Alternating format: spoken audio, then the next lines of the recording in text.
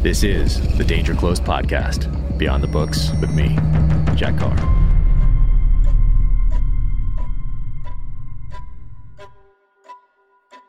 Welcome to the Danger Close podcast, an Ironclad original presented by Navy Federal Credit Union. The title drop video for my upcoming novel, Only the Dead, is out there now. You can find it on my YouTube channel and on my social channels. My guest today is the great Steven Pressfield.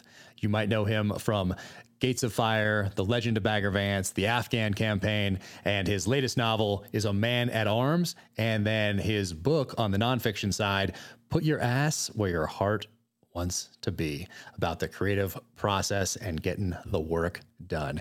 He is a dear friend, and he is a wealth of knowledge. His latest book is a memoir, and that is called Government Cheese, and that is out now. Without further ado, Steven Pressfield.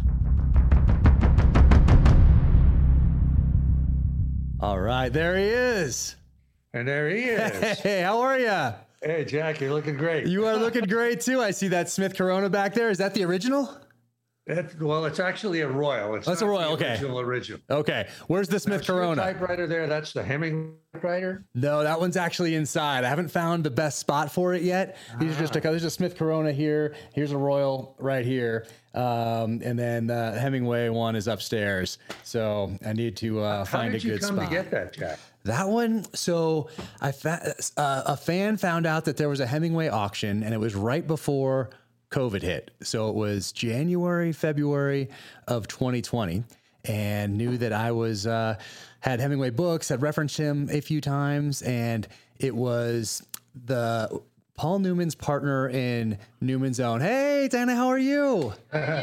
Great. I ran in to grab something off the printer, but wanted to say hi. That's just what I did right before I ran in here. Is waiting for that printer. It's like searching, and then finally prints. Nice to see you. Good to see you. Have fun. We sure will. We always do. I know. So Hemingway. It was Paul Newman's partner in Newman's Own, whose name I'm blanking on right now. A.E. Hotchner? Yes, A.E. Hotchner. Exactly. I knew you would know. And he passed away, end of 2021, something like that. But he had a bunch of Hemingways. He bought that typewriter for Hemingway to write A Movable Feast on. Wow. And gave it to him, and then kept it in his collection. And then when he passed away, a bunch of his Hemingway memorabilia artifacts went up for auction, and a fan bought it for me. Wow. How nice. Wow. Yeah. What a guy, what a person. Huh? Very nice. And he wants to remain anonymous, but incredible. Absolutely incredible. So I have that. I just need to figure out if I need to put it in, I feel like I need to put it under a glass or plastic kind of case to keep the dust off. And I'm just not quite exactly sure that's gonna go yet. We should be recording this right now, Jack. Well, I think we are. We are recording. Let's do it. Yeah. It's a good, just to ramble a little bit, it's funny. I got onto sort of reading kind of in a Hemingway kick lately, and I read that book, Everybody Behaves Badly. Exactly. I do. I have that upstairs. Yep. And another one by Morley Callahan called That Summer in Paris. Have you ever read that? I've heard of that, but I have not read it. Nope. I don't even think I have that one. It's pretty cool, I mean, it's sort of like a regular guy who was there telling you sort of the real truth of what was going on, Anyway, I don't know why, but it's been on my mind a lot, Hemingway myself. So interesting. Really cool that you got the typewriter. It is. Yeah. I feel extremely fortunate. And actually his, is it great grandson? I messed that up. It's the grandson or great grandson reached out. So I got connected with the family through that. They saw me post about it and reached out. So, incredible. So there's a little bit of a connection there now. But so what's the Royal then behind you? Because the Smith Corona is what you had in the van all those years, right? Where is that one? I tell you, I'm not even sure what that connection was. This used to be when I worked in advertising in New York. This was the typewriter I had. No kidding. And at some point, the company said, you can buy your typewriter if you want. Okay. For $25. So I bought, I don't know what happened to Smith Corona, but this was it. It will stand in its stead. No kidding. Oh, you don't know what happened to the Smith Corona that was in the van for all those years? I don't. Oh, no. That would be, it was about the size of that, wasn't it? Yeah. Very similar size. Yeah. So now I've taken to collecting. So now I'm looking for typewriters that may have gone over the beaches at Iwo Jima or Normandy that are stamped property of U.S. Army, property of U.S. Marine Corps, property of U.S. Navy, that sort of thing. I'll never be able to know if they actually did unless it was in someone's private, someone held on to it, but just that it could have, and it was from that time frame and it has that stamp. So I'm looking for those so I can have kind of from all the services lined up. That's a great idea. I know you know that like Tom Hanks has an amazing collection. Yeah. Yeah. There's that show. Did they call it Typewriter? Was it on Netflix or Amazon Prime that Tom Hanks goes through his whole collection and talks about them, and it's really cool. No, I didn't know about that. Oh, that would be great. Yeah, it's really cool. I think it's about an hour long or something along those lines. They visit a typewriter restoration store in Oakland, California, and just people's love of these old machines, which is really cool. But I think about them often as I'm typing away because obviously there was no autocorrect. There was going back and trying to edit, and oh my goodness, I just imagining how much more work and therefore how much more thought maybe might have gone into every word or sentence, knowing that you're going to have to, I don't know, when whiteout was invented, or you're going to have to one line and you're going to have to, it's not as easy to kind of edit as you go. Yeah. Not to mention carbon paper, to make copies and all that sort of stuff, Yeah. That's wild. But I do want to talk to you about that typewriter because it plays into the story of when you're working in New York. This is it. Let's pretend that this is no, that one, we can talk about that one in terms of writing copy in New York and this whole journey. Because the new book, when this drops, will be out. And I wanted to ask you about the title, Government Cheese. Well, as you know, it's like the one of the products that we delivered when I was driving tractor trailers back in my 20s was surplus food, government surplus food to poor communities on the coast of North Carolina. And it was almost always Black churches. In fact, it was always Black churches. Now with a Black minister and a totally Black congregation. And, I would drive out there and deliver this food. And when I started, it was always kind of my favorite trip because you really felt like you were actually doing somebody some good. Yeah. And also because it was such you can relate to this, Jack. It was such a real, capital R, real world out there. There was not the slightest hint of the middle class or anything. This was, sharecroppers and people like that, but really cool, interesting people. And I felt when I thought about it later that writing is like that. I feel like when as a writer that I'm delivering a load, that I start out with a full trailer. I drive it to where it has to go. I park it. I open the doors and people unload whatever sort of like this surplus food. Right. And I don't know if you feel this way, Jack, but like as a driver on one of those trips, you were anonymous. They would always address you as driver. Nobody ever asked me my name. Nobody ever said, is your name Steve, whatever, right? It would be, driver, would you pull your vehicle in over here? And I feel like as a writer, a lot of times, like I'm anonymous too, and I want to be anonymous. It's the load I'm delivering that counts. And I'm just sort of a vehicle for that, And when it's all done, you have that empty trailer. They say, thank you. You close the doors and you drive away for the next one. So anyway, so that's what government cheese means to me. It's a metaphor for writing. No, I love that. And then you got to go back and load that trailer up again and then take it back out for delivery. Yeah. Amazing. And the other thing, as you know from the book, is that these particular loads were loaded by prisoners. You went out to, a warehouse in a town called Butner, and they were all like young Black guys, like really fit, like 17-year-old, 18-year-old guys who loaded the thing. And somehow, I don't know what the metaphor is there, but that somehow seemed very appropriate for what the process was. Interesting. So anyway, that's what Government Cheese is all about. Yeah, no, and it's a well, is that where was it a script or the book that you wrote about prisons at one point? That was a script. That was a script. Yeah. Yeah. And did that one sell? I forget. There's no, never did. Never did. Do you still have it? I do. I have it somewhere, but that was the first script it got me an agent. So it got me from New York to Hollywood. Yeah. With an actual agent, Wow. You know how important that is, Jeff. Yes. It's an interesting ecosystem, how all those things work together. An agent and now multiple agents, and of course, publisher, editor, and now screenwriting teams and writers' rooms and all the rest of it. It's amazing, and directors and producers and executive producers, and how that whole thing feeds entertainment attorneys, all of that. It's quite fascinating. I'm always a sponge. I'm always learning. To include this morning, right before I ran down here, but incredible. And this is a memoir. So how long have you been you've been writing essentially pieces of memoirs for quite some time, with your series of books on creativity. Of course, most everybody listening has read The War of Art. There's so many others in this series: Turning Pro, Authentic Swing, No One Wants to Read Your Shit. Like all these they're so fantastic. So you've been writing bits and pieces of memoirs for quite some time. But what was the impetus to put it all together?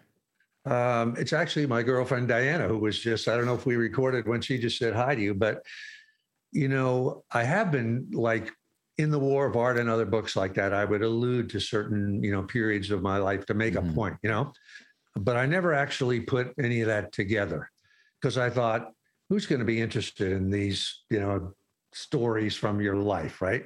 So, but Diana said, I told her, of course, I've told her a lot of stuff. And she said, you should write this down. People are interested in this kind of stuff. And I kind of resisted, how it is. I resisted for like years.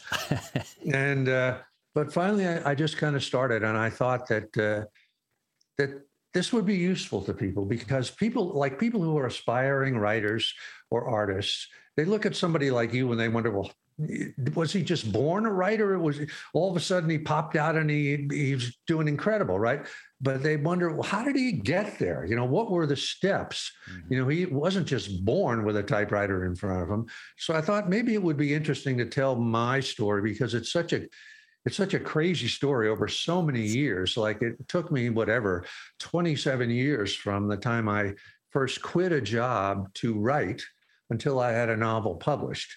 And I thought it would be useful to people to learn the real story, mm-hmm. and what the struggle was like. And so anyway, that's kind of the reason behind it. And we'll see if it's of interest to people. I have no idea. Well, I'm sure it will. I'm nervous about this one, Jack. No, you have no reason to be nervous. What's great is that it's not just for writers or for artists. It's for everyone because you talk about struggle in there and this resiliency, and you lived a lot of life leading up to becoming an overnight success, maybe. Right, yeah. Like how many people think that you were an overnight success with The Legend of Bagger Vance? How many people just think that because they don't know, especially people not directly connected to the world of screenwriting in Los Angeles. Everyone outside of that bubble, you essentially appeared with The Legend of Bagger Vance, and then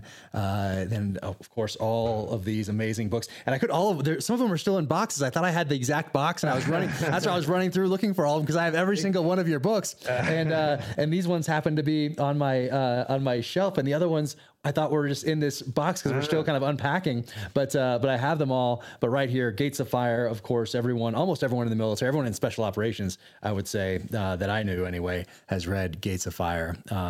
It really actually touches my heart, Jack, that you have those books and that that they connected in some way. It really makes me feel great. Oh yeah, no, I just feel bad that they aren't all here because they're all within 100 yards of us somewhere. And I was like, I know they're here because we're still kind of unpacking and figuring out what goes in which rooms and all that sort of a thing. But these ones I keep very close by right here for those that are watching. So these are the books on creativity right here. And I keep these close by because they're like the muse, essentially, because they're giving me a little bit of, I just look at them. I don't need to pick them up and go through them all the time. I have a couple in here that are marked, though, that I do go back to this in Turning Pro. And I shared this with you a while back, but I wrote really because I had the theme of revenge without constraint, which I also got from you by misinterpreting something, a story that you told on Rogan. But in this one, in the beginning of Turning Pro, I have right in here, there's a man going around taking names, Johnny Cash. And that's what really guided that whole first novel, The Terminal List. I wrote it right down here in Turning Pro. And then I wrote page 71 down next to it. So I'm going to flip to 71 right here. And I have this written, I have this marked here, and these are what you wrote here. Be brave, my heart. Plant your feet and square your shoulders to the enemy. Meet him along the man-killing spears. Hold your ground. That's pretty cool.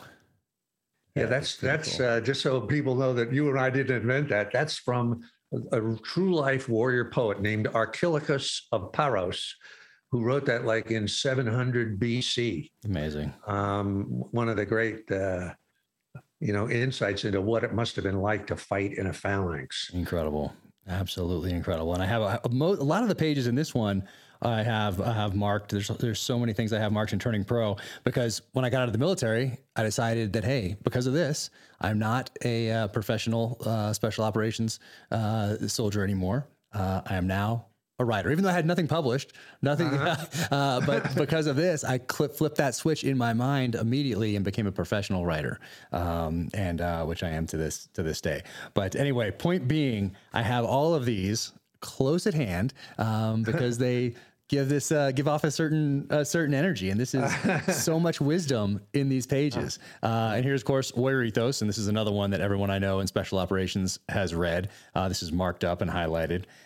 We have Nobody Wants to Read Your Shit, Do the Work, The Artist's Journey, Authentic Swing, The War of Art, Turning Pro, and then your latest, Put Your Ass Where Your Heart Wants to Be.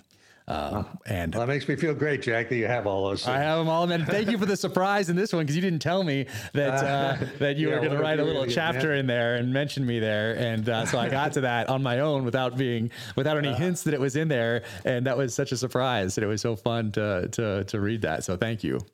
Okay. Really, I was just for those listening who don't know what we're talking about. There's a chapter in that book that praises Jack. I'm making the point about that if you really want to succeed at anything, you have to really put your whole heart into it, and over not just today, but over the long haul, over years and forever. And also you have to go really wide in the sense that, and Jack, you're my role model for that, in the sense that it isn't just the writing, it isn't just the art that you create or the dance that you create, it's how you get it out there so people even know about it, and I hate the idea of kind of a personal brand, but unfortunately that's reality these days. And that's part of what we all have to do. We have to you can't just write it. You got to get it out there so people know that it's there. That's part of the whole process. It is. And I think we were talking about Hemingway's typewriter. That guy, way back when, he got the word out there, one way or another, in the Life magazine and stuff like that. He did. And when I read that in here, when you wrote that made me feel so good to be mentioned in the same, paragraph, as far as, doing that, letting people know your work exists, because unless you're independently wealthy and can just write and not have to worry about how you're going to support your family and how you're going to put a roof over everyone's head and food on the table and that sort of a thing, maybe you don't have to worry about that as much. But if you are not independently wealthy, then you really do have to think about those things, especially today when there are options to do that. Let's say back in 1985 might have been a little bit more difficult to do that from scratch because there weren't these platforms to study and then figure out how to utilize in a way that that made sense to connect with a readership, an audience, build that readership, grow it. That was much more difficult to do, I would say, in the past, simply because those platforms did not exist, but they do exist. So the battlefield essentially has shifted, has morphed, has evolved, which means that we as artists, as writers, unless you don't have a family to support and don't have to and have another stream of income, maybe, you do have to think about those things. And luckily for us, those platforms do exist. Yeah, it's a two-edged sword in the sense that before, say, maybe 10 or 15 years ago, writers didn't have that sort of infinite shelf of Amazon, right? How many books are there a year now? Novels, 1 million come out? Because anybody can publish anything, right? Yeah. Whereas in the day, like say 1985, 1990, 1995, the world was a gatekeeper's world, right? You could only get published if you went through an actual publisher, right? And there were the whole screen of agents and editors that would winnow all the multiple submissions. But the good side for that was if your work was published, then it was only... There was a limited bookshelf. There were only so many. Not to be boring here, but my book, Gates of Fire, that's sitting right beside you there, Jack. Yep. When it came out in 98, I think it was, it got 2 reviews in the New York Times, one on Sunday and one on the daily thing. And that was all it needed. And that put it on the map.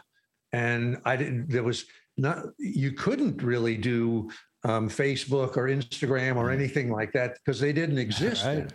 But you didn't need to because there were book reviews. But then all the book reviews went away. It's amazing. And now it's the world of, social media or whatever else you can do. Yeah, no, it's really interesting. And here's the other copies right here. Here's my original that I read in 2001. And then here's another copy right here. And of course, here's the one you signed for me in hardcover. But this book has been so influential on a whole generation of members of the military. It's I can't think of another book that has been as influential as this one. Which is incredible, and it should be a companion read too. So people that haven't read it, I'm not sure if there are many out there in the audience who have not read it, but if they haven't, then nice companion read here with the Warrior Ethos.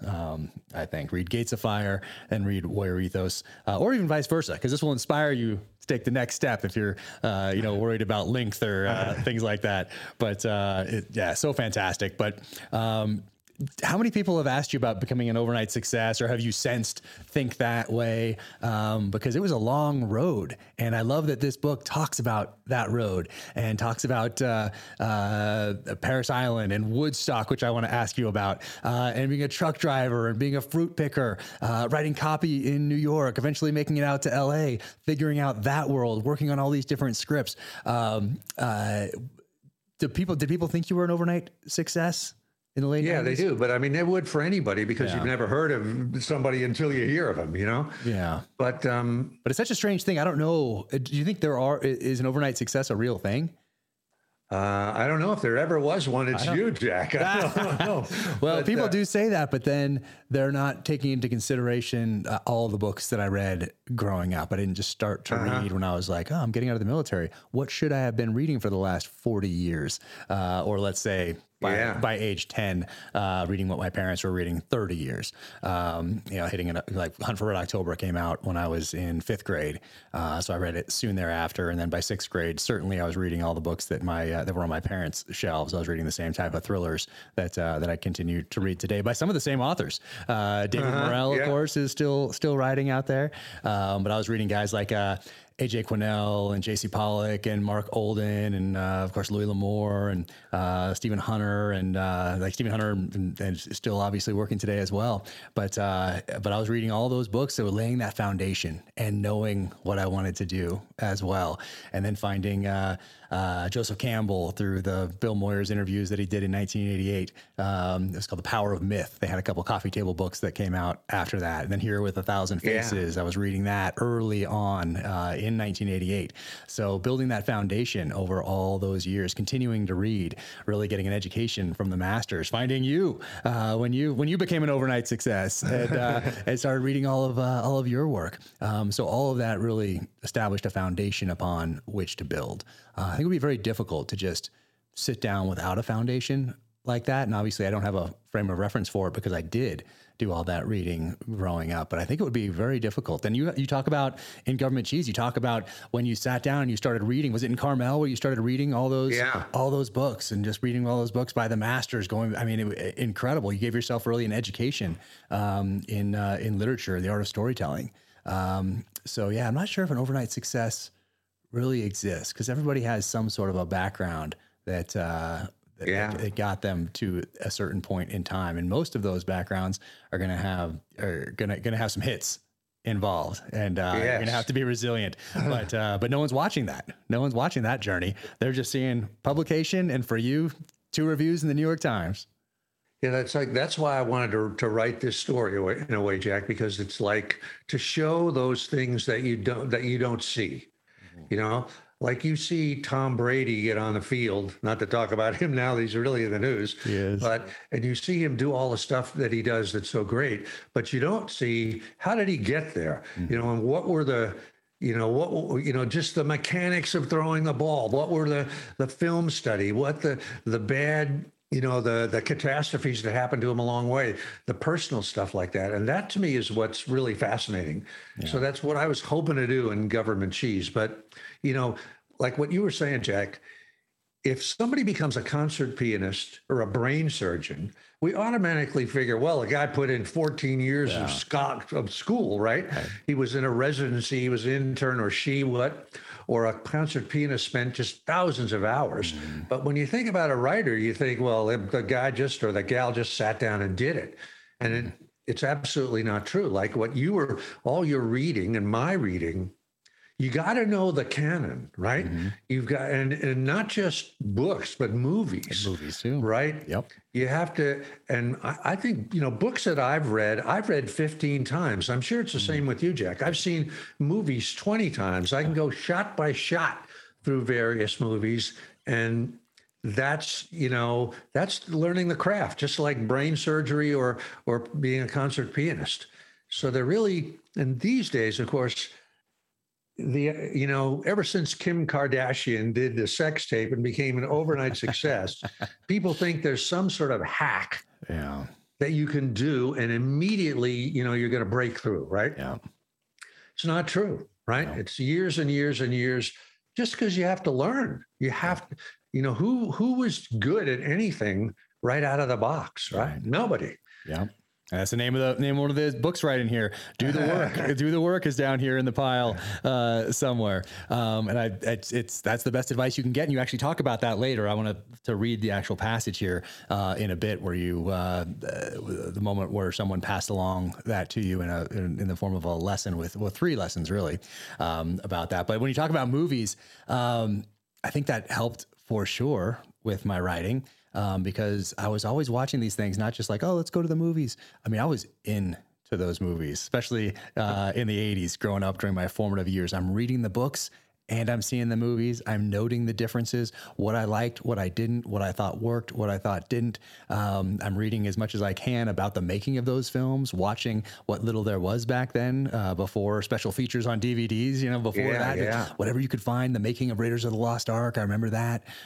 Anything I could find, I was just always taking all that stuff in and just soaking it all up just like a sponge. And it's really came into play, I think, during one of my first conversations with the showrunner for the Terminal List, because usually they don't like the author to be overly involved in Hollywood. And so I think he might have been a little nervous about that because for those listening or watching, they typically don't like an author on that set to just be upset that you're ruining this creation because you're going to have to take, there's going to be some creative differences because you're telling a story visually now. And in talking with him for the first time, I was able to articulate that. that I understood that there would be differences because we're telling a story differently here through a visual medium.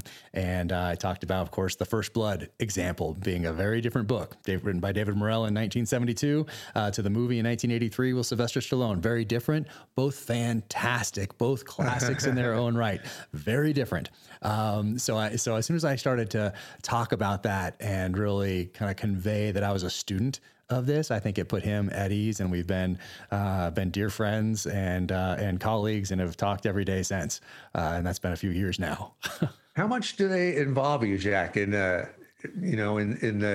shaping of Terminal List for Amazon? Yeah, pretty involved. And when I talk to people in LA about it, they kind of shake their head and say, "Oh my gosh, that's amazing that right out of the gate they did that and it brought you in like that." And that's just because of the people involved. It was Chris Pratt, Antoine Fuqua, the showrunner, David DiGilio, and they wanted me involved. And Chris always wanted to go back to the book. Antoine always back to the book. If there's any questions, go back to the book. Go back to the intent of a chapter or a passage or a character's background. Always go back to the book. And so even though there's differences, of course, but that's so through every part of the process, from writing the pilot, where essentially I was just the sponge again, just advising a little bit with the showrunner, to seeing how the showrunner and Chris Pratt and Antoine Fuqua, the director, took that out and then pitched it to Amazon, to Netflix, to HBO, Showtime, Apple, Hulu, and then Amazon ended up getting it. But to see that and then see the writer's room come together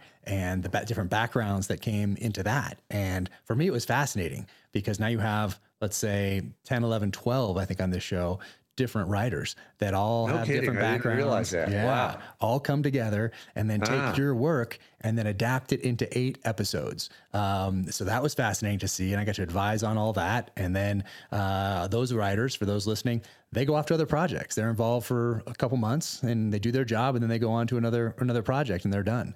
And then those scripts essentially revert to the executive production team. So me and Chris and Antoine and the showrunner, and then we get to fiddle with them until we get out there to shoot. And then I was involved with all aspects of shooting and then post-production as well, and then marketing, advertising. So I feel very fortunate that I got to be involved the way that I was. I learned so much.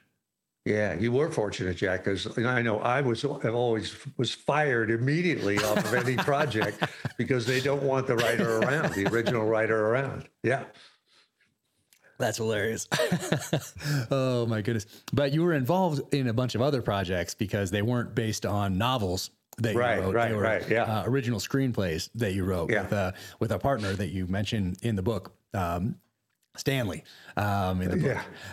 And that's fascinating too. All the scripts that you guys, and I wrote a bunch of them down. And King Kong Lives, Above the Law, Hard to Kill, $1 Million Mystery, AKA Kiss Me and Pull the Trigger, Prime Directive, Total Recall, Born Bad, Free Jack, Cryptic, The Nighttime Guy, Zero Odds.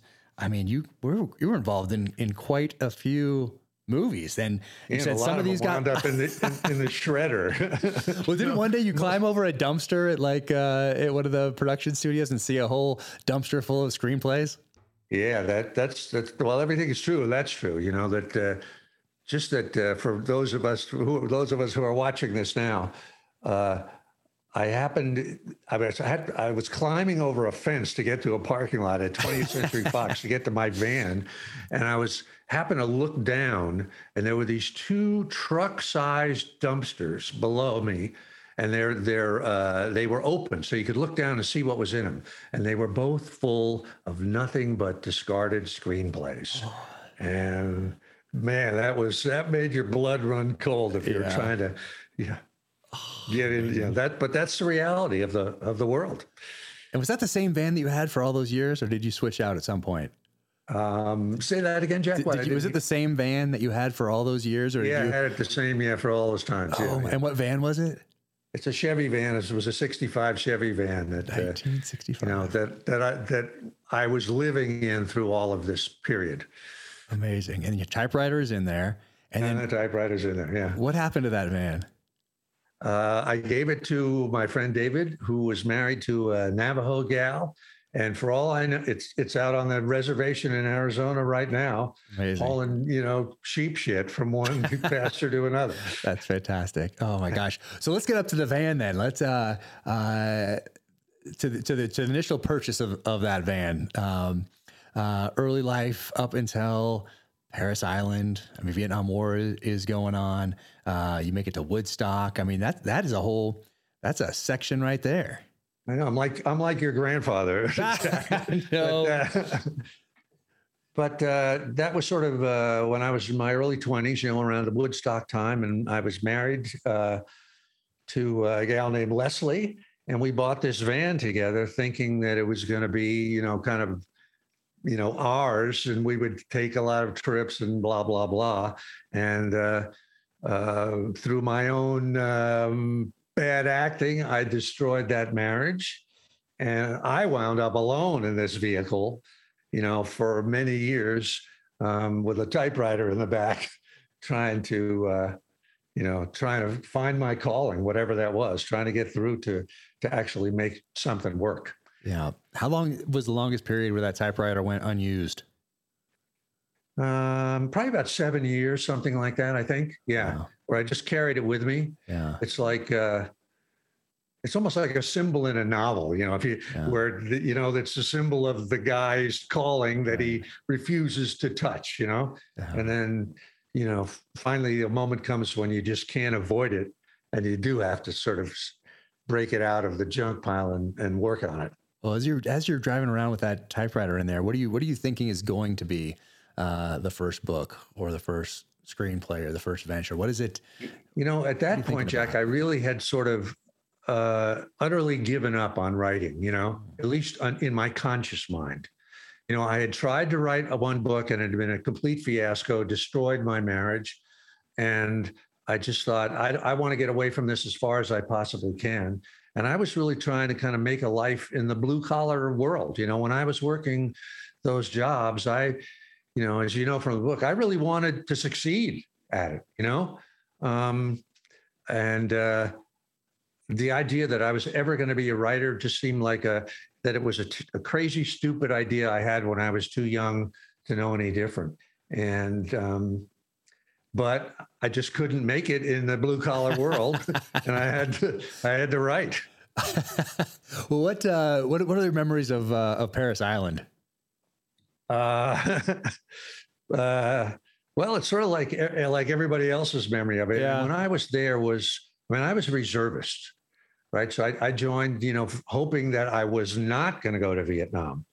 But I was there in 1965 and 66. And in fact, they started bombing North Vietnam when I was there, and I was infantry, or I didn't know, you don't get your MOS till you actually graduate. But basically we thought we were cannon fodder on our way over there. And I got lucky, and they never called my reserve unit up. So I didn't have to go. But that certainly was in the back of in the front of your mind constantly. Yeah. Do you ever think of boot camp, or I think of these tests that societies have had really from the beginning of time, so that people can join the tribe, essentially move from boys to become men and be productive members of that society and of that tribe. And then usually there's some sort of a test involved. Do you think that Parris Island, that Marine Corps boot camp, that BUDS, that Special Forces Q course, those types of things are in our DNA, that young men feel like calling to some sort of a test like that, because it's just embedded in our DNA. I absolutely do. I do think it's the warrior archetype, that is a real thing, a Joseph Campbell thing, right? That's something deep in your psyche, and that kicks in, at least for men. I think it does for women too, in some form, that makes you, when you're 13, 14 years old, makes you want to join the football team, makes you want to jump off of roofs, makes you want to blow things up, and makes you want to seek out mentors, whether it's a sergeant that kicks your butt, or an older person in BUDS training, or whatever it is, that you do idolize them, right? You find some mentor and you go, this is the model I want to live by. I want to be this guy, you know? Yeah. And I do think it's absolutely in our blood, in our psyche to do it. And for me, like writing Gates of Fire, which was like 30 years later, I was sort of rechanneling Paris Island, you know, and because people don't change, right?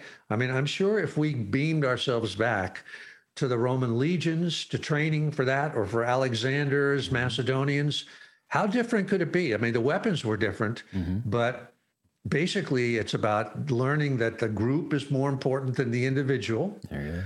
That you've got to lay down everything you've got, including your life, if it comes to that, and that the rewards for that are a bond of brotherhood that transcends, you know, just about everything. Yeah. That doesn't change. Yeah. And you mentioned mentors. Mentors are so important. I was lucky enough to find a mentor early on. It took me under his wing, really taught me how to think logically, introduced me to a lot of the works that inform the pages of Gates of Fire and your other novels, a lot of your other novels as well. But when you don't have that, I think it's tough. And of course, the word goes back to mentor, as you know, has its roots back in these times. And that's why I think it's so important for kids. And I think about my kids, who you follow on social channels, because you can actually find a mentor. Let's go back to the 70s and 80s. Maybe you had a mentor through films that you like, through a John Wayne, through a Clint Eastwood, through a Sylvester Stallone in these movies, in Rocky and Rambo films. I mean, those were very impactful. It's the power of popular culture. But essentially, I think for a lot of kids who maybe don't have a father figure, and certainly don't have a mentor, which is different than a father, of course, that those people, those characters took the place of in a lot of cases, and in a lot of cases in a positive way.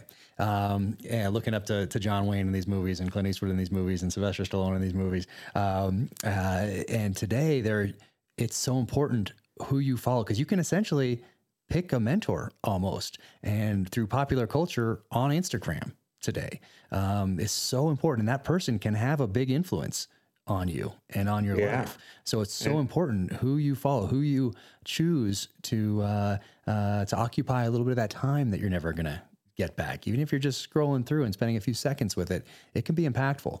So choose wisely.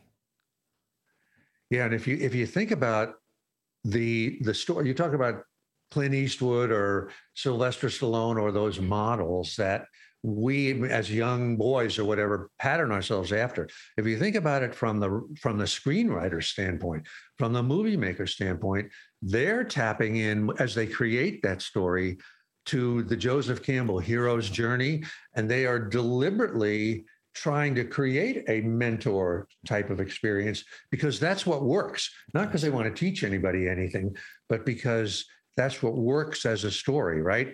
That where the hero has to face numerous obstacles and crises and evolves as he or she goes along and comes to an all is lost moment at the end, et cetera, et cetera. So the whole thing fits together. I'm not so sure that the mentors that are being presented to people today are such great mentors. I don't know. I agree. That's why I think you have to be, particularly with so many inputs coming in today. Like, you had to choose back then. You had to choose what movie you were going to watch. You had to choose what book you were going to pick off the shelf. They weren't coming to you. They weren't coming at you unless it's a commercial on TV. But today it's coming right at you, because everything from your phones to your text messages to work applications, whatever it might be, is coming through a singular device. Let me ask you, Jack, because James Reese your character is definitely a role model. And for many, many kids today, I'm sure. Do you think of that as you're evolving the stories, or are they just coming from your heart and just coming from another dimension of reality? I'd say it's mostly coming from my heart and soul.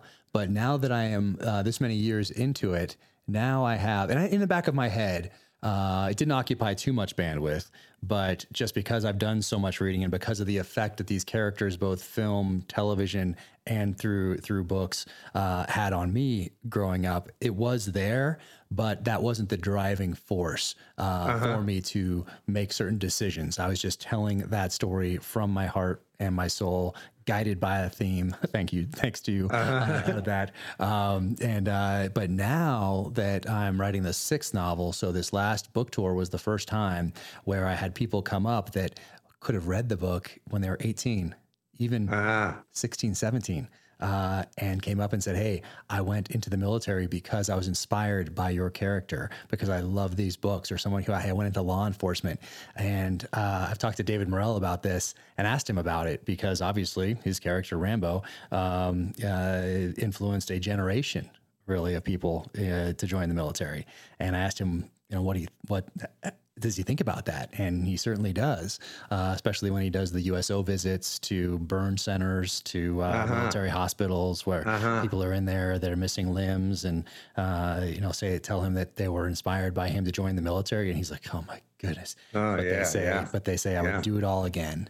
There's nothing I would change, and it's just like, it's really emotional for him. It's emotional for me to hear, to think about that through his eyes, and then to realize that a character that you create could do that. But I mean, Gates of Fire. Many more people have read Gates of Fire in the military than have read my novels, certainly. But I do think about that now. But I don't think that I haven't made a decision based on that yet. Not that not saying that I never will, but it was interesting to have people come up during that book tour who are now 20 years old and say they've been in the military for 2 years now because they read the novel. I think in a way, sometimes just thinking to myself that, like, the characters that I find myself writing, in a way, I'm creating mentors for myself. I'm writing somebody I would admire, Exactly. And rather than thinking it's me, not at all. I see myself in the protege role and projecting, mentors. Yep. No, there's certainly something to that. And what I did have at the forefront, though, as I started to create this character and go down this path, was I wanted him to be somebody that a reader would want to spend time with. If he was a real person, would want to sit down and have a beer with, would want to do a couple shots with, would want to have coffee with, certainly. And I think you did succeed. Oh, thank you. Thank you. Well, I thought back to how that we have just very limited time on this planet. And you get to decide how you're going to spend that time. People are going to trust me with their time here. And if you're going to spend, let's say it takes you 10 hours to read, 15 hours to read it. If you're going to listen to it, it takes 13 hours for Ray Porter to narrate. If you're going to spend that amount of time with someone with a story that focuses on a character, that he should be somebody you want to spend time with. I thought that would probably be a good thing. And I thought back to Magnum PI in the 80s. Everybody loved Magnum. All the guys loved him. The ladies loved him. And it's because he was so inherently likable, but then he could flip that switch. And the first time in television history, 1983, where on primetime television, a main character kills an unarmed bad guy. And that's Magnum PI. Is that right? It sure is. Yep. Did you see The Sunrise is the name of the episode. And two-parter. And a bad guy who had Magnum in a prison camp in Vietnam and is in Hawaii. And there's a conspiracy element to it and everything. But you think the bad guy is gonna get away and fly off, and he's a Russian. And he kills one of Magnum's friends. And at the end, first time in primetime television history where an unarmed you can see that really influenced you. That influenced you deeply, yeah. It certainly did. And but he was likable. But point being, Magnum's a likable guy going to the club, putting the beers on his tab, on Rick's tab or whatever. And then, but he could flip that switch, and he had those skills, and it was believable. So that was, so I did think about that because that character was such a huge influence on me. But I love creating these characters, and I don't know if you find this, but I find when I start, I have the list of names, and if they're in other novels, I have the name already and their position, and I know a little bit about them. But if they're new characters, I essentially have, let's say, like Joe Smith, Secret Service agent. Okay. And I'll have him in a category, kind of a good guy category, bad guy category, or kind of a neutral category. But I don't know them yet.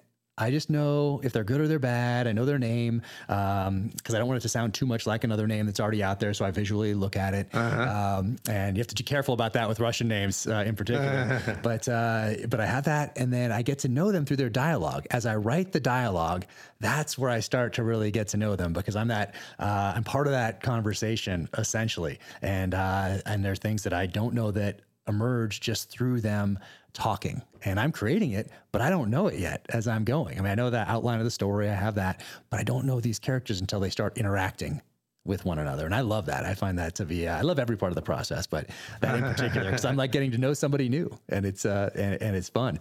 Do you get to know your characters through dialogue, or how do you structure it when you're starting out? I do too, through dialogue. And it's really interesting. It's such a mystical process, that, where are these characters coming from? When they open their mouths and start to talk, who's putting those words in their mouth? Like I just wrote a blog post a couple of days ago about this, where sometimes I feel like when I'm working on a book, it's like at the beginning stages, it's like I'm entering a dark cavern, and the book is already there. Yeah. And I've got this little miner's helmet, with a light on it. And I'm not really inventing it myself. I'm sort of discovering it as I kind of grope through this cavern, and it's just like you say, the characters will sort of arise of their own spontaneity, right? And will shoulder themselves into a story. Yeah. So yeah, that's part of the fascination of the whole thing. When it's going good, and these things are popping and have energy, it's really an amazing thing. It is. It's so much fun. And it's like a sculptor, and you have that block of whatever it might be, and you're chipping away at it, and it's in there somewhere, but chipping away at it to make it what it will eventually become, which is, and a lot of times it comes out to be something that you didn't think it was going to be at the start. Yeah. No, that is exactly right. Exactly right. Golf caddy. I want to talk to you about being a golf caddy, because obviously that influenced your overnight success. Well, one thing that, when I was a kid, I was a caddy. Well, I don't know if people even know what that is these days. And there's such a thing as golf carts. But that book that's right next to you, Gates of Fire, when I thought, how am I going to tell this story? I knew I wanted to tell the story of the Battle of Thermopylae and the ancient Spartans. And I thought, who's going to tell the story? What's the voice? And I thought, and this kind of goes back to the caddy thing, in the sense that these warriors, these ancient, heavily armored infantrymen, the Spartans, they didn't carry their own armor. It was too heavy. They had somebody, in fact, one Spartan hoplite warrior would have 7 servants with him, 7 to 1. And so I thought, but let's only boil it down to 1 and call it like a squire, like a knight, a medieval knight would have a squire, right? That would handle his armor and all that sort of stuff. So I thought, this is a great character that can be a kind of a fly on the wall. Let me create this squire that was the second, the servant of one of the great warriors, a true life character, Dionychus, who really was there.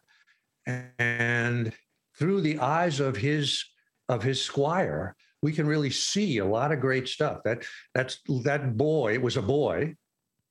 He can go anywhere in the city. He can talk to women, he can talk to men, he can talk to anybody, but he also is absolutely intimate with his master, with the hero of the story. So actually, me growing up carrying golf bags for people gave me an insight into that bond. If you ever watch a golf tournament and you see the caddy for, Tiger Woods or something like that, they're closer to him than the guy's wife. Yeah. Well, certainly in that case. Yeah. Sorry. But the intimacy is really, and think of it, if it's battle, if you're the warrior, you're depending for your life on on this guy that's by your side. And you can't tell me that those guys didn't provide medicals. They were the equivalent of medics. You can't tell me they didn't rush out onto the field amid all the slaughter and pull their guy out, you know? So anyway, that was how that real life experience for me translated into something you could use in fiction. How old were you when you first started caddying? I was 11. Well, how long did you do it? I did it all through college. Wow, that's a long time. Yeah. Do you still play it today? I don't think I've ever asked you that. I do, but only rarely, because like, you know, Jack, the demands of the writing life, you just can't fuck around, you know, you got to put in the hours. You got to put in the hours. I play a couple of times a year and I go on little vacations. Okay. Yeah. I canceled my entire fall this year. There was just too much going on. I had a bunch of trips planned and canceled every one of them, just so I could be here to write. And also be with the family. I mean, it was, if I'd done those and had written, then family's out. So I chose not to do any of these trips and things that had been planned in some cases for years, but hey, that's how it has to be. And it's I'm very fortunate that I do have to cancel my fall, because there's so much going on. So that's certainly how I look at it. You're very good at the names, at pronouncing some of the names. And it's interesting because as I sat down to write the first novel, certainly second novel, third, a lot of the times I never say the names out loud to include the title of the terminal list. I wrote it, the first time I said the title was well after I had sent it to New York. I don't even think I said it my first time out to New York. The first time I said it, I didn't realize that the terminal, it would be hard to say the terminal list. Like there's the L and the L going together. If you say, it looks great on it looks great as a title, but I never said it out loud. And same thing with character names. Sometimes I'll be in an interview, and if it's like a Russian name or some sort of a Persian name, maybe something like that, the first time I have to say it is in an interview, and I've seen it because I've typed it for so long, but I've never said it. So I see it visually, but you're very good at a lot of these names because you're going back in time. And do you say them out loud, or do you just have them written down? And did you ever have that problem? I just have them written. But you don't seem to have a problem. Yeah, you don't seem to have a problem pronouncing them though. I do I do put a lot of thought into making them accessible to the American reader. Yeah. You know, and a name that, or using nicknames, you know, that are easier to say. But I still get static where people say, I can't pronounce the name. That's too bad. I'm trying the best I can, you know? Yeah, no, exactly. Because I thought that because I was just going to read this part from Herodotus. Is that how you say it? The histories. So right here, and I just love this part. This part is just, there's a few great lines that really speaks to what it means to be a warrior, but this is fantastic. Although extraordinary valor was displayed by the entire corps of Spartans and Thespians, yet bravest of all was declared the Spartan Deinykes. See, that's why Deinykes. It is said that on the eve of battle, he was told by a native of, once again, I've read this a million times, but I've never said it. Trachis. Trachis, I guess. Or you call it I gotcha. I should just say it and we'll just pretend that I've got it right. Yeah. That the Persian archers were so numerous that when they fired their volleys, the mass of arrows blocked out the sun. Deinykes, however, quite undaunted by this prospect, remarked with a laugh, "Good, then we'll have our battle in the shade." I mean, that is just awesome. Yeah, that's great, isn't it? I mean, that's from Herodotus. That's not from me. I'm just right there, right at the beginning, from the start. Yeah. Yep. It's fantastic. I just love how that speaks to everything that will now follow in these pages right here.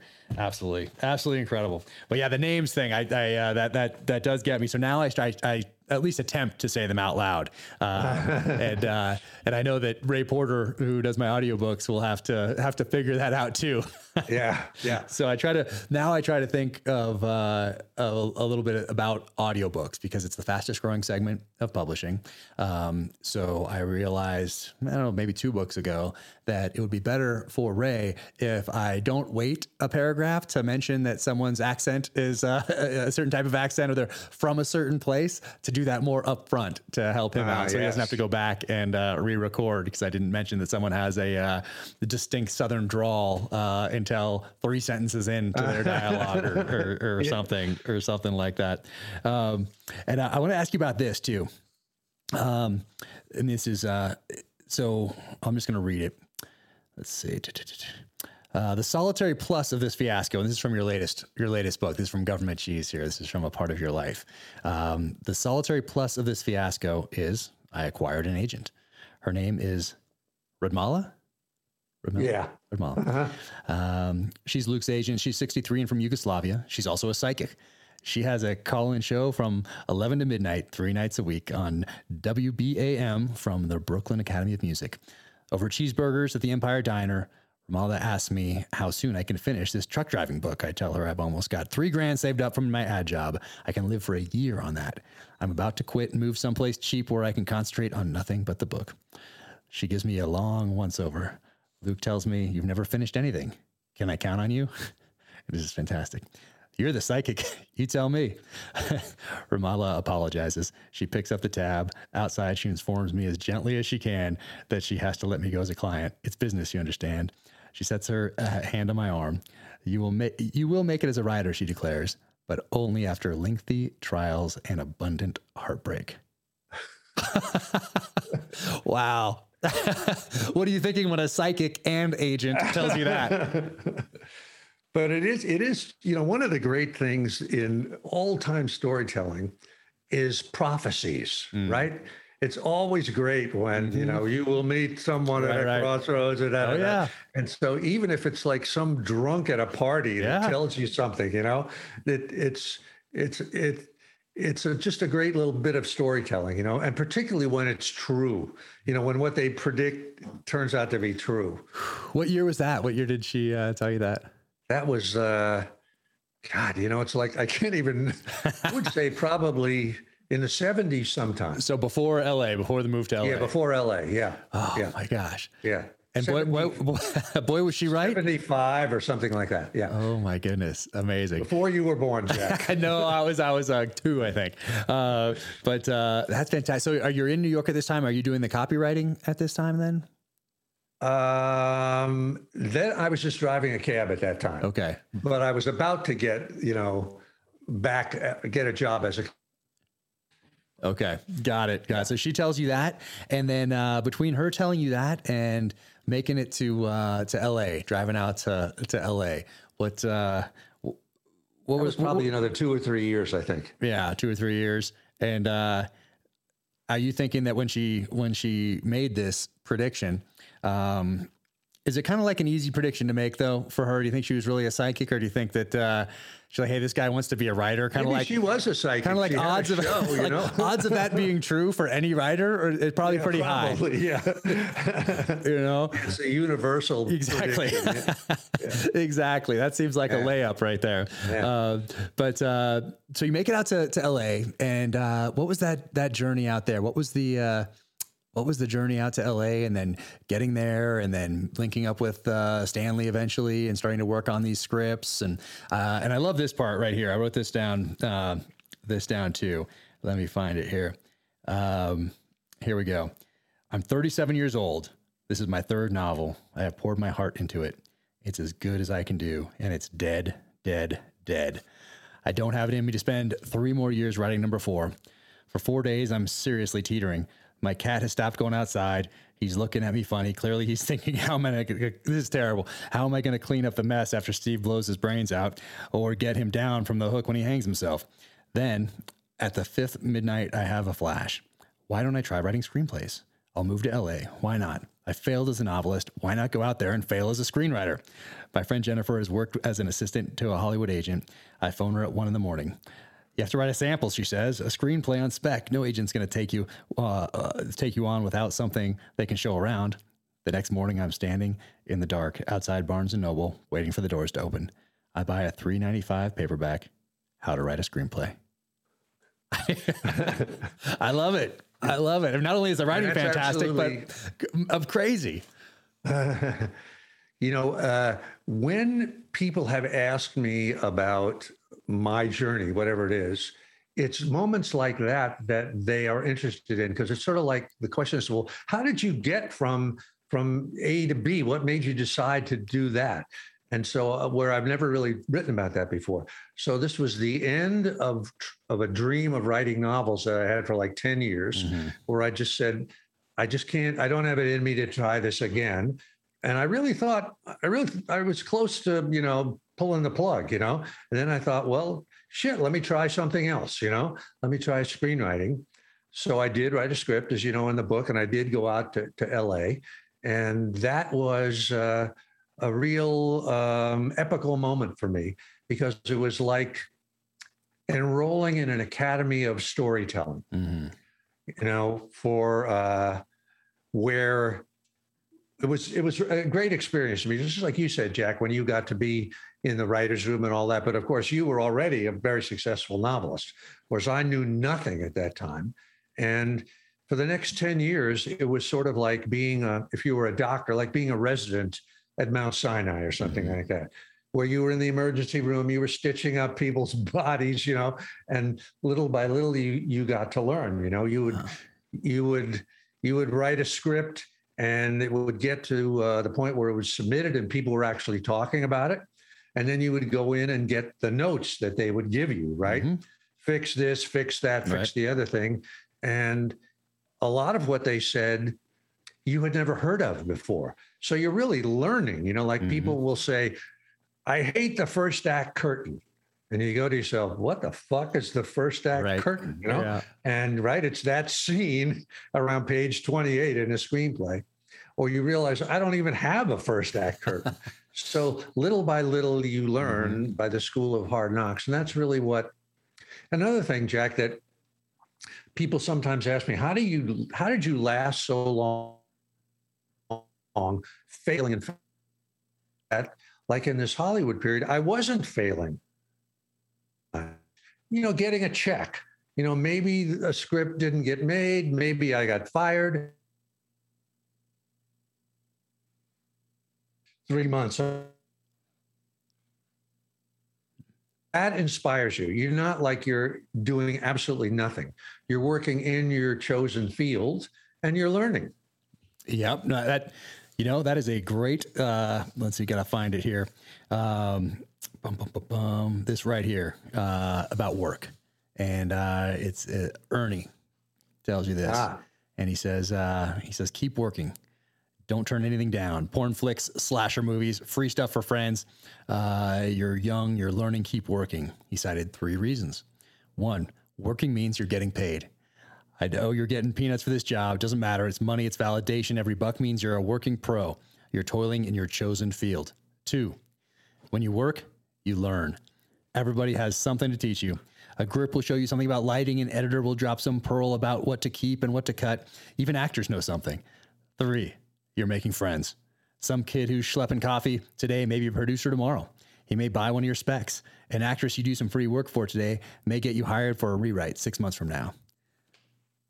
That's great advice, but it's about doing the work. And that's what you did for all those years in Hollywood. When you look back on those years and you look back about your partnership that you had, what do you think about? What do you look at that time as, are those fond memories, help build that foundation for your future novels? When you look back at those times, what do you think? Yeah, that's a great question, Jack. And that's exactly it. I do look back at it fondly.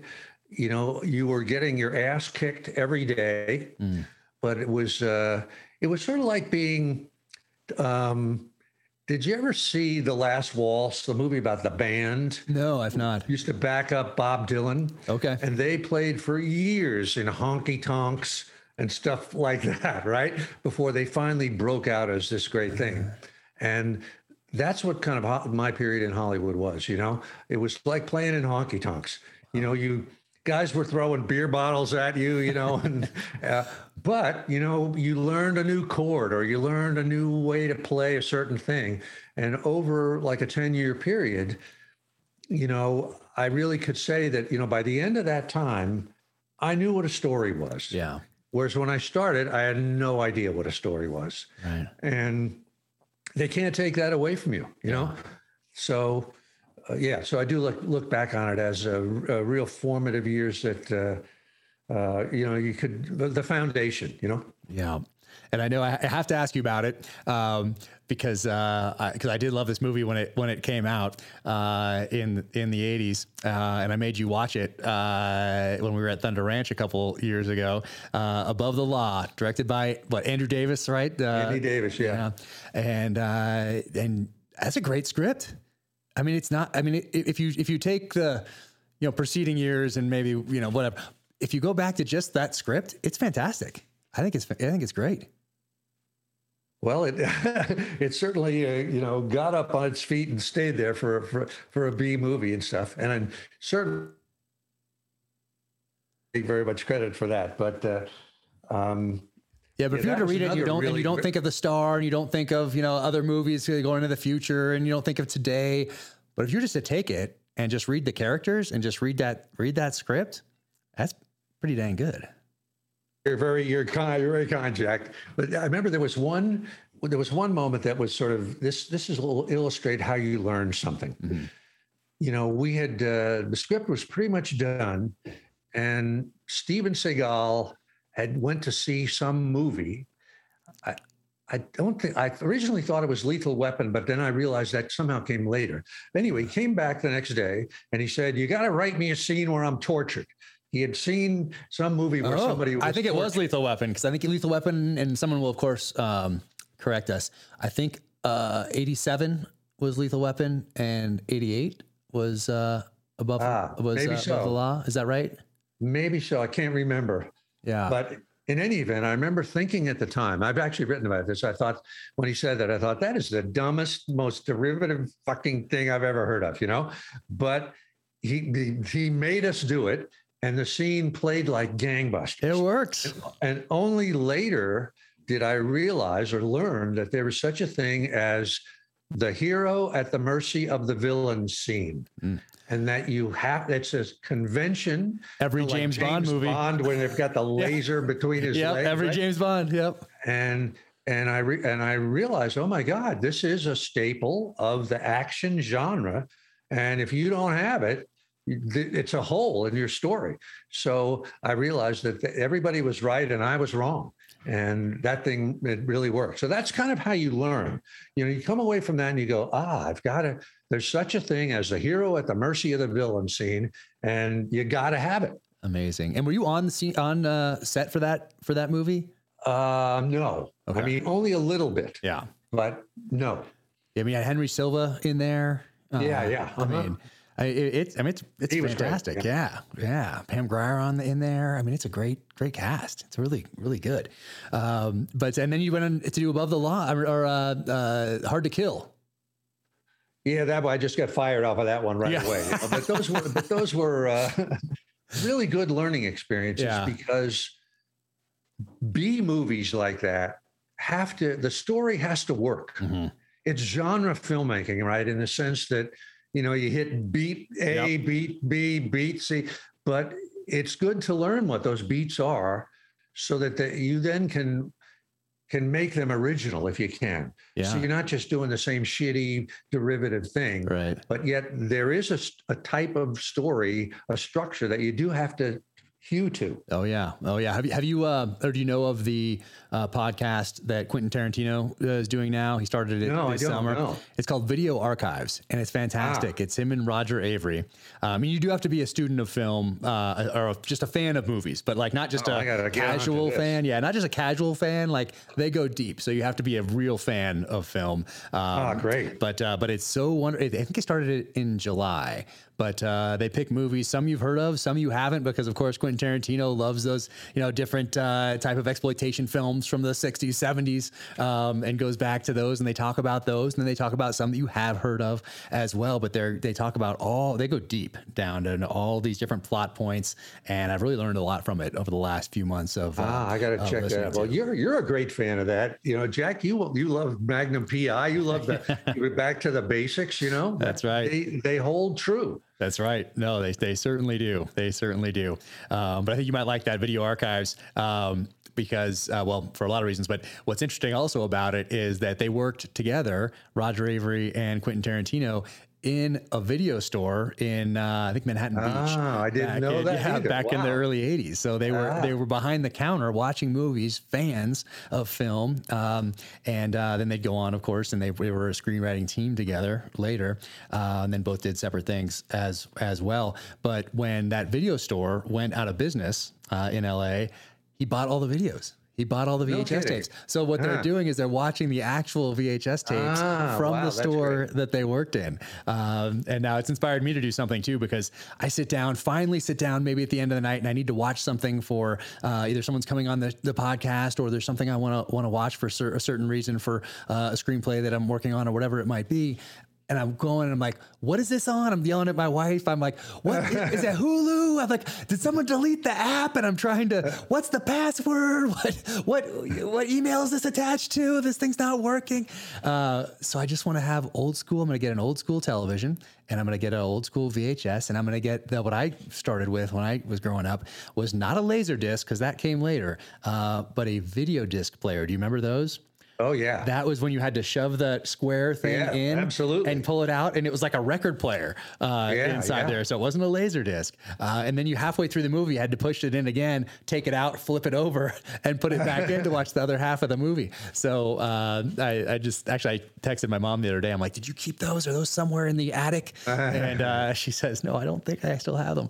But so now I'm going to have to start collecting them again. So I'm going to have a room here in the house with old VHS tapes and old, buy them for like $4 on eBay or something, and get the collection going again, so I can just kind of watch some of those old movies, but in the same way that you would have watched them back in 1986. But I mean, the lesson for that, for anybody that's watching, is that the people like Quentin Tarantino, who are doing great original stuff, his background is so deep.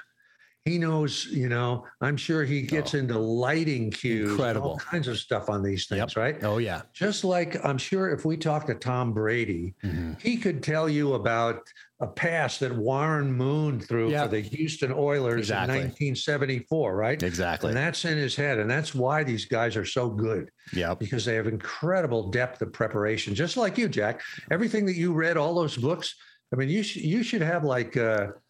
what do they call it? Like the great books section, where you must read these books, and Well, I have I tried doing that with my book club, my reading list, and I'm kind of this last year got pretty crazy, so I kind of fell lower on my priority list. But I'm going to start that up again here, and maybe add some newer books to that list each month. I was doing 6 a month for a while, books that influenced my journey, whether it's a book on nonfiction military history, that sort of a thing, or one of the thrillers that I read growing up. But I'd have 6 different books every month. And so they're all archived on the website now, but I need to get that going again, because I really enjoy revisiting those books and going back to them and think about, hey, I'm going to write a paragraph about this now. Let's say Red Storm Rising. I'm going to grab that and think about when I read that and where was I? Okay, I was like probably in 8th grade when I read that, and then being intimidated maybe by how long it was, but then feeling so accomplished when I finished it. And I think it's one of Tom Clancy's best works. And it's the second book. It doesn't feature Jack Ryan, of course, but it's what I'm going to say about that. So I love revisiting those. And I guess it's similar to what Quentin Tarantino's doing with these films. Yeah, I got to check that out. Yeah, no, it's a good one. It is definitely a good one. I also wanted to ask you about Sterling Lord and your relationship with him. That was another, like the various books within Government Cheese. There's like 8 books, I think, and each one is named after a person, and each one was a mentor to me. My boss when I drove trucks, and a guy that I picked apples with, and Sterling Lord was my agent for. He just died, a few weeks ago at age 102. Amazing. And he was the guy who originally represented Jack Kerouac for On the Road. Incredible. He sold that back in 1954, where the offer was $900 and Sterling got him up to 1,000. It was Viking, I think. But he was great because he represented Gates of Fire, and he represented Bagger Vance as well. And I think I guess he's like 30 years older than me or something like that. And he was just a gentleman from the old school who, not like one of these commercial agents today that only wanted to exploit something, that really believed in what your arc was as a writer and what you wanted to do. But he also would kick your ass a little bit, and say, you can't be, just humoring yourself. We're in a business, you got to do something like that. But a wonderful, great guy that, I really felt like I don't want to say that I've arrived, but that I was at least with people who really were good. Yeah. When I got to work with him. So he was great. How did you meet him initially? I'll give you sort of a slightly longer version of, and this is all in the book, which I know is when I had the idea for The Legend of Bagger Vance, I was a screenwriter, and I was like 10 years into that screen, but the idea came to me as a book. So I went to my agent, my Hollywood agent, and I told him I'm going to write a book, and he basically fired me. About golf? Get the fuck out of here! Isn't he like a book about golf? And he was right. I was really screwing him because he'd worked hard on my career. Now I was bolting to write a book. So, but I didn't have an agent. I didn't know how to get an agent. So the way it worked was I had a lawyer, a guy named Larry Rose, an entertainment lawyer, and I just went to him. I said, "Do you know any agents?" And he connected me with a guy named Jody Hotchkiss in New York, who worked for Sterling. I sent him the book. They liked it, and that was it. So amazing. And then you guys have it. And that's how things happen, right? You ask one person, they turn you on to another. Yeah. And I love the story you told about him when he passed away recently, about the end of World War II in tennis. Yeah. Shall I tell that story? Yes, please do. Please do. Just a quickie. Sterling was a great, he loved tennis. In fact, when like the US Open would come on, he would take off work and just go home and watch TV.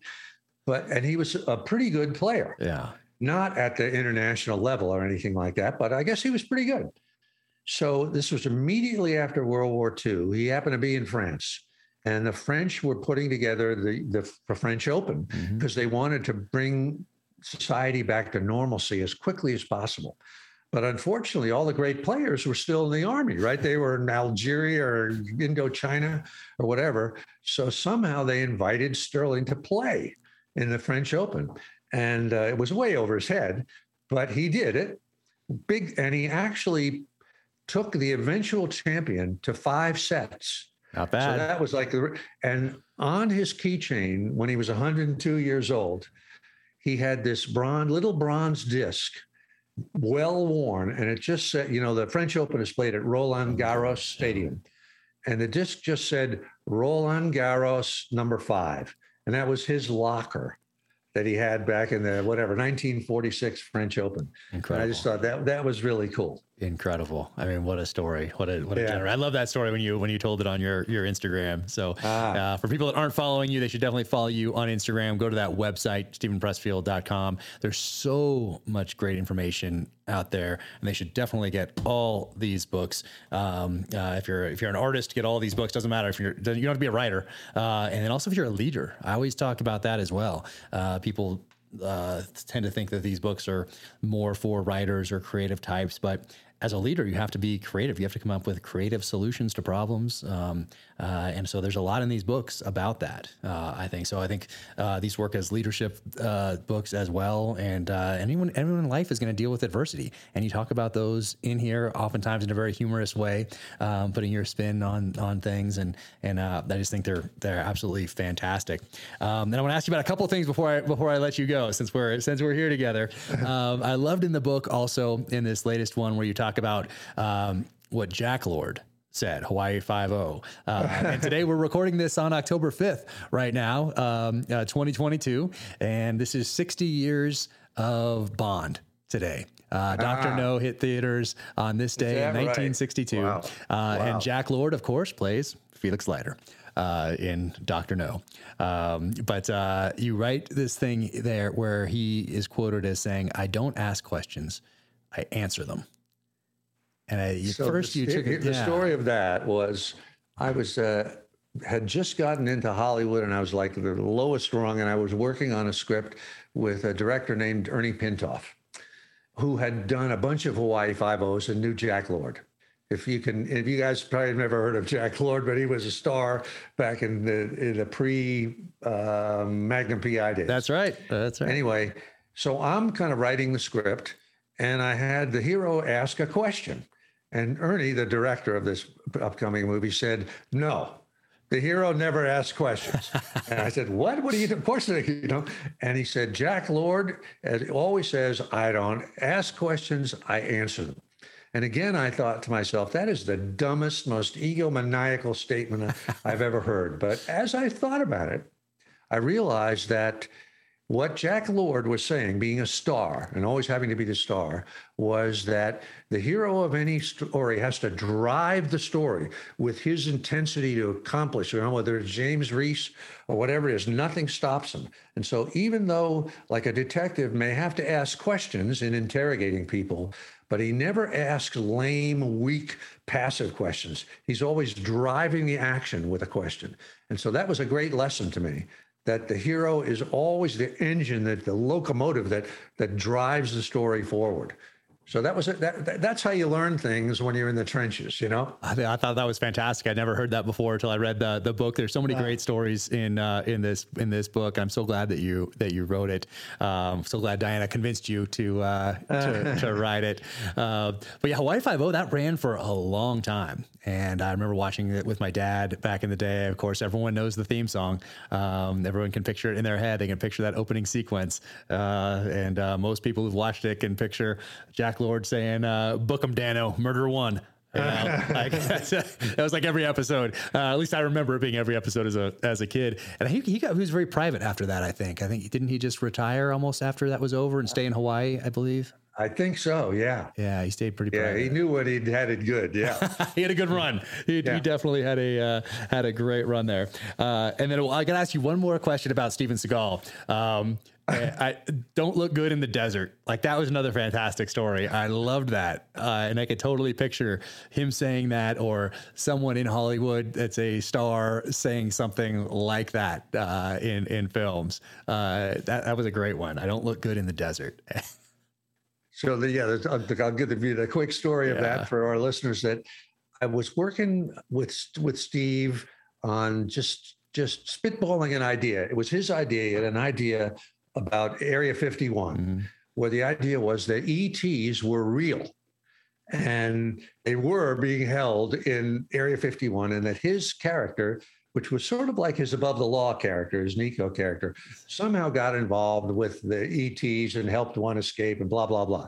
So I'm spitballing a scene for Steve, and in the scene, he sort of dashes across this desert, you know, a few feet of desert in Area 51 to the building where they're holding the ETs, you know, and he stops me. He says, no, the scene doesn't work.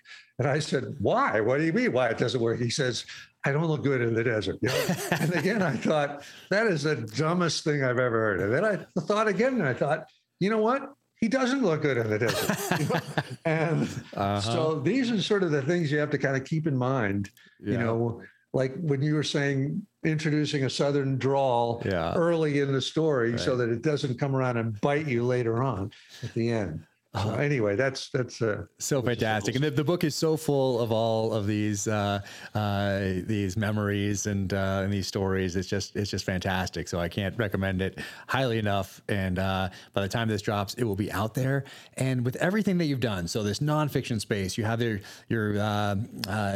publishing these on your own. These ones come from big publishing houses, and you've written screenplays, and they've made movies of your work. And what's next? What do you after this memoir? Are you working on something else right now, or what are the things that you want to work on? What are you something that you haven't done yet that you really want to do? I'm like you, Jack. You know, I've always got the muse. I believe in. I'm a follower of the muse. I'm a servant of the muse, and she kind of tells me what to do. So I'm actually, the book that's right behind you, A Man at Arms, or out there, is about a specific character of mine called Telamon of Arcadia, the one-man killing machine of the ancient world. So great.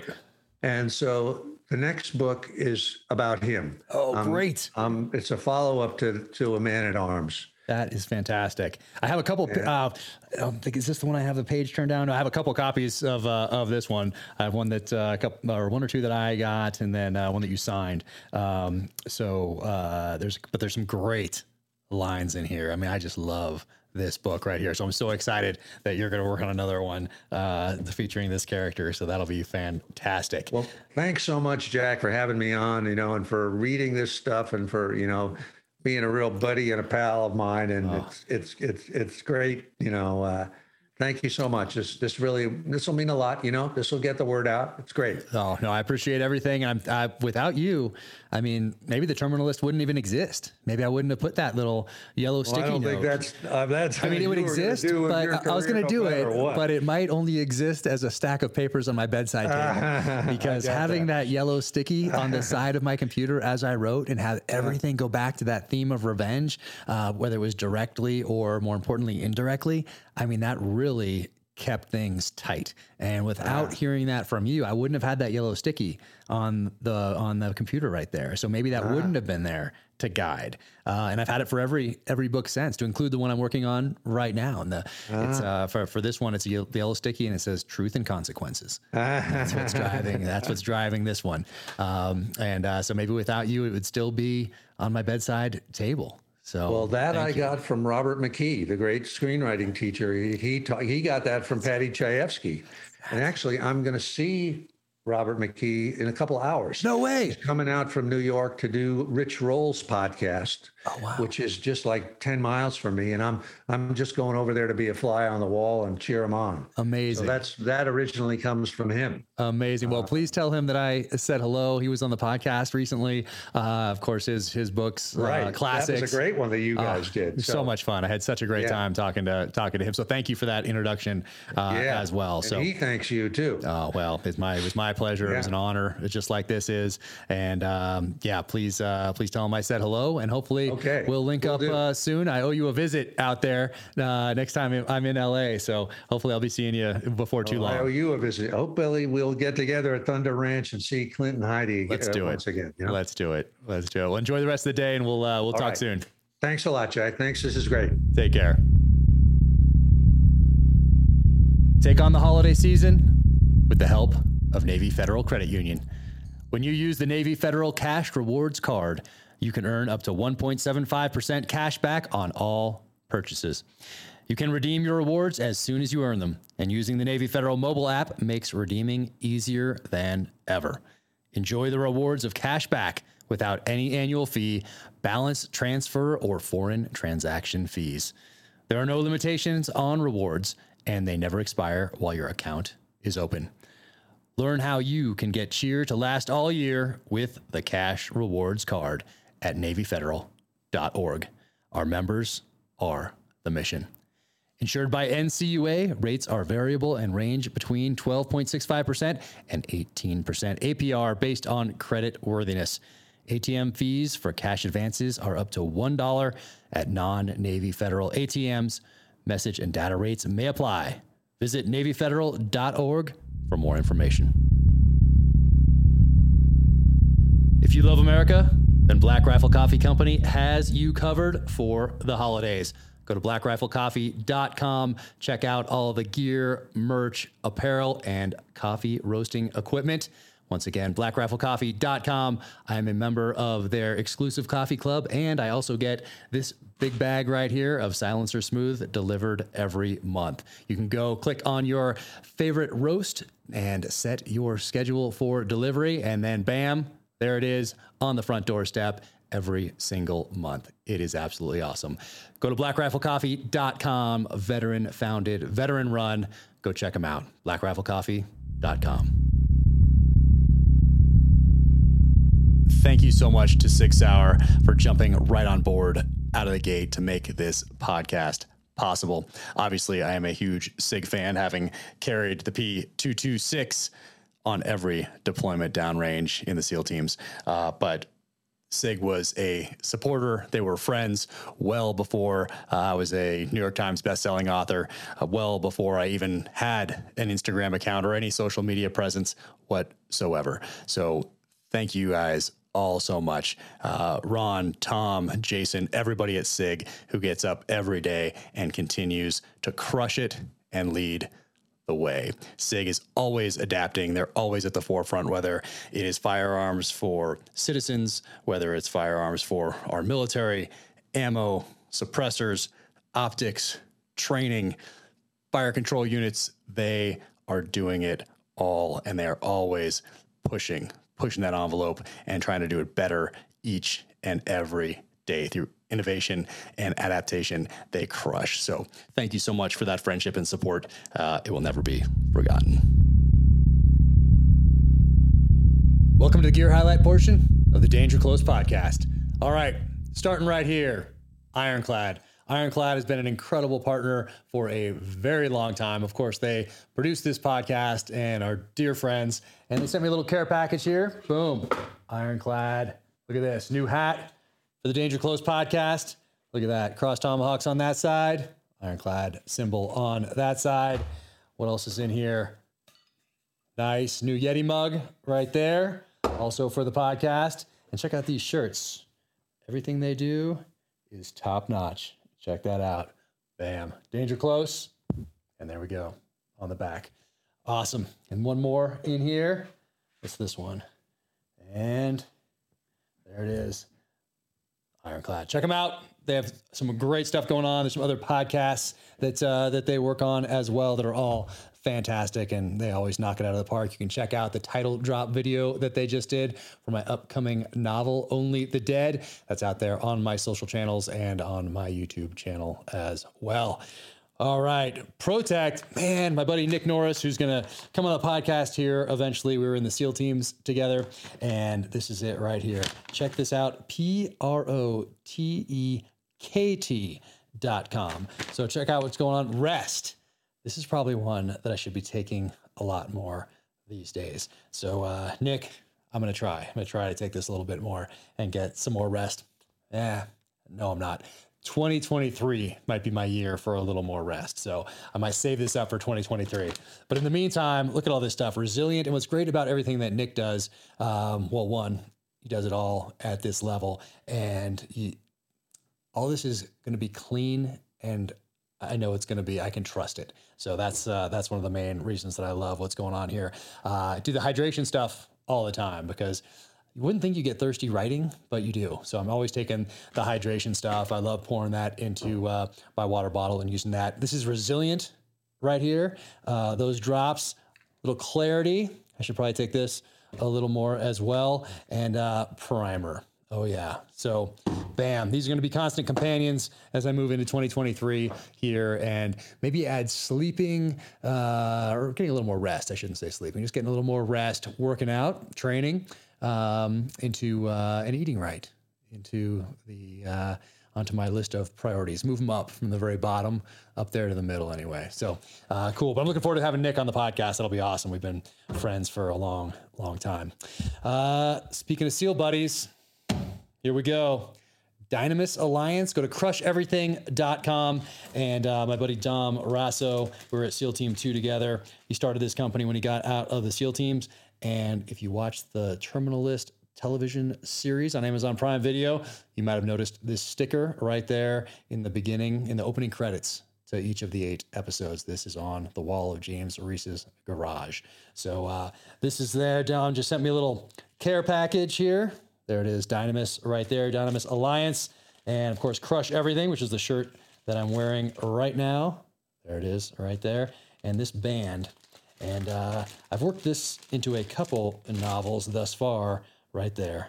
The Will to Fight. Bam. Nice. Dom was on the podcast not too long ago when he came out here to Park City. We had a blast. Dom also sent, look at this, Armor Up. Yep. So this will go with this as I start working out again here, maybe when I finish book 6.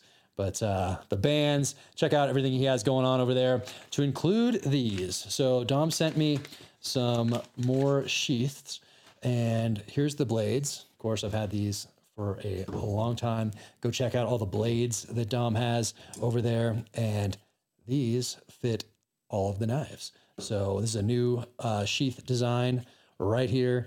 Love this design. wear this right here, appendix, and it just fits. It fits perfectly with all of Dom's blades. So check that out. They come in different colors now. If you're wearing these with board shorts, I just want to spice it up. So that's a red one right there. This right here, blue. And right here, some little earth tones.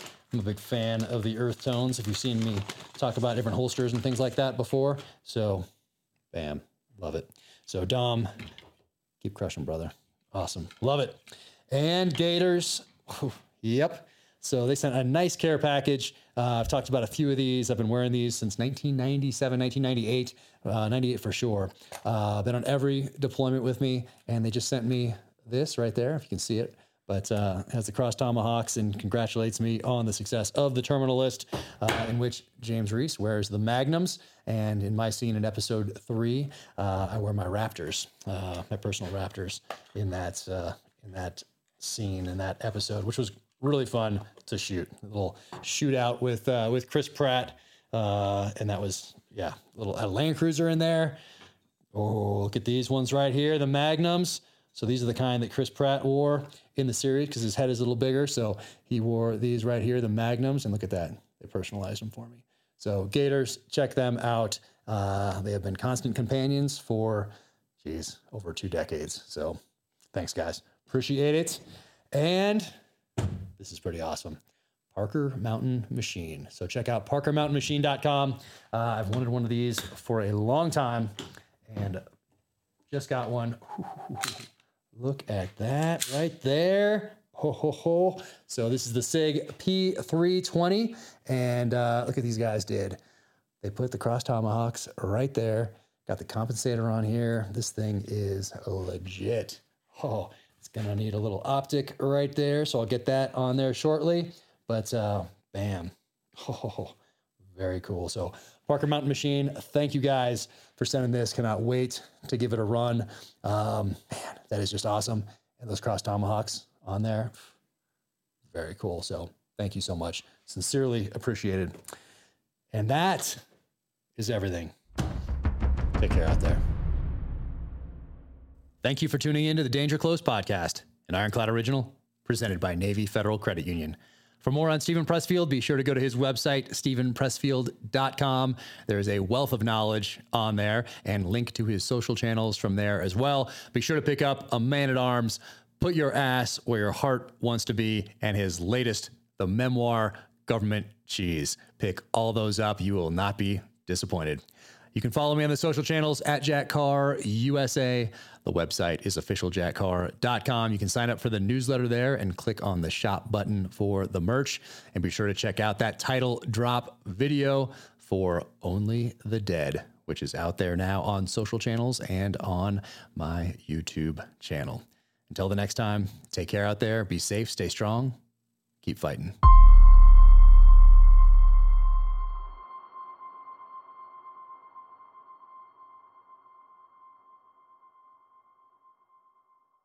My collaboration with KC Cattle Company is out now. Kansas City Cattle Company, veteran owned and operated. There are 2 exclusive Jack Carr bundles. One is for the whole family, and that includes their award-winning Wagyu uncured beef hot dogs. And a second bundle option, which is my favorite, includes something special: a massive Wagyu tomahawk steak and a Cross Tomahawks branding iron. So you'll be able to add the Cross Tomahawks logo to all of your steaks. It's awesome. And you can go to officialjackcarr.com, click on shop to check that out.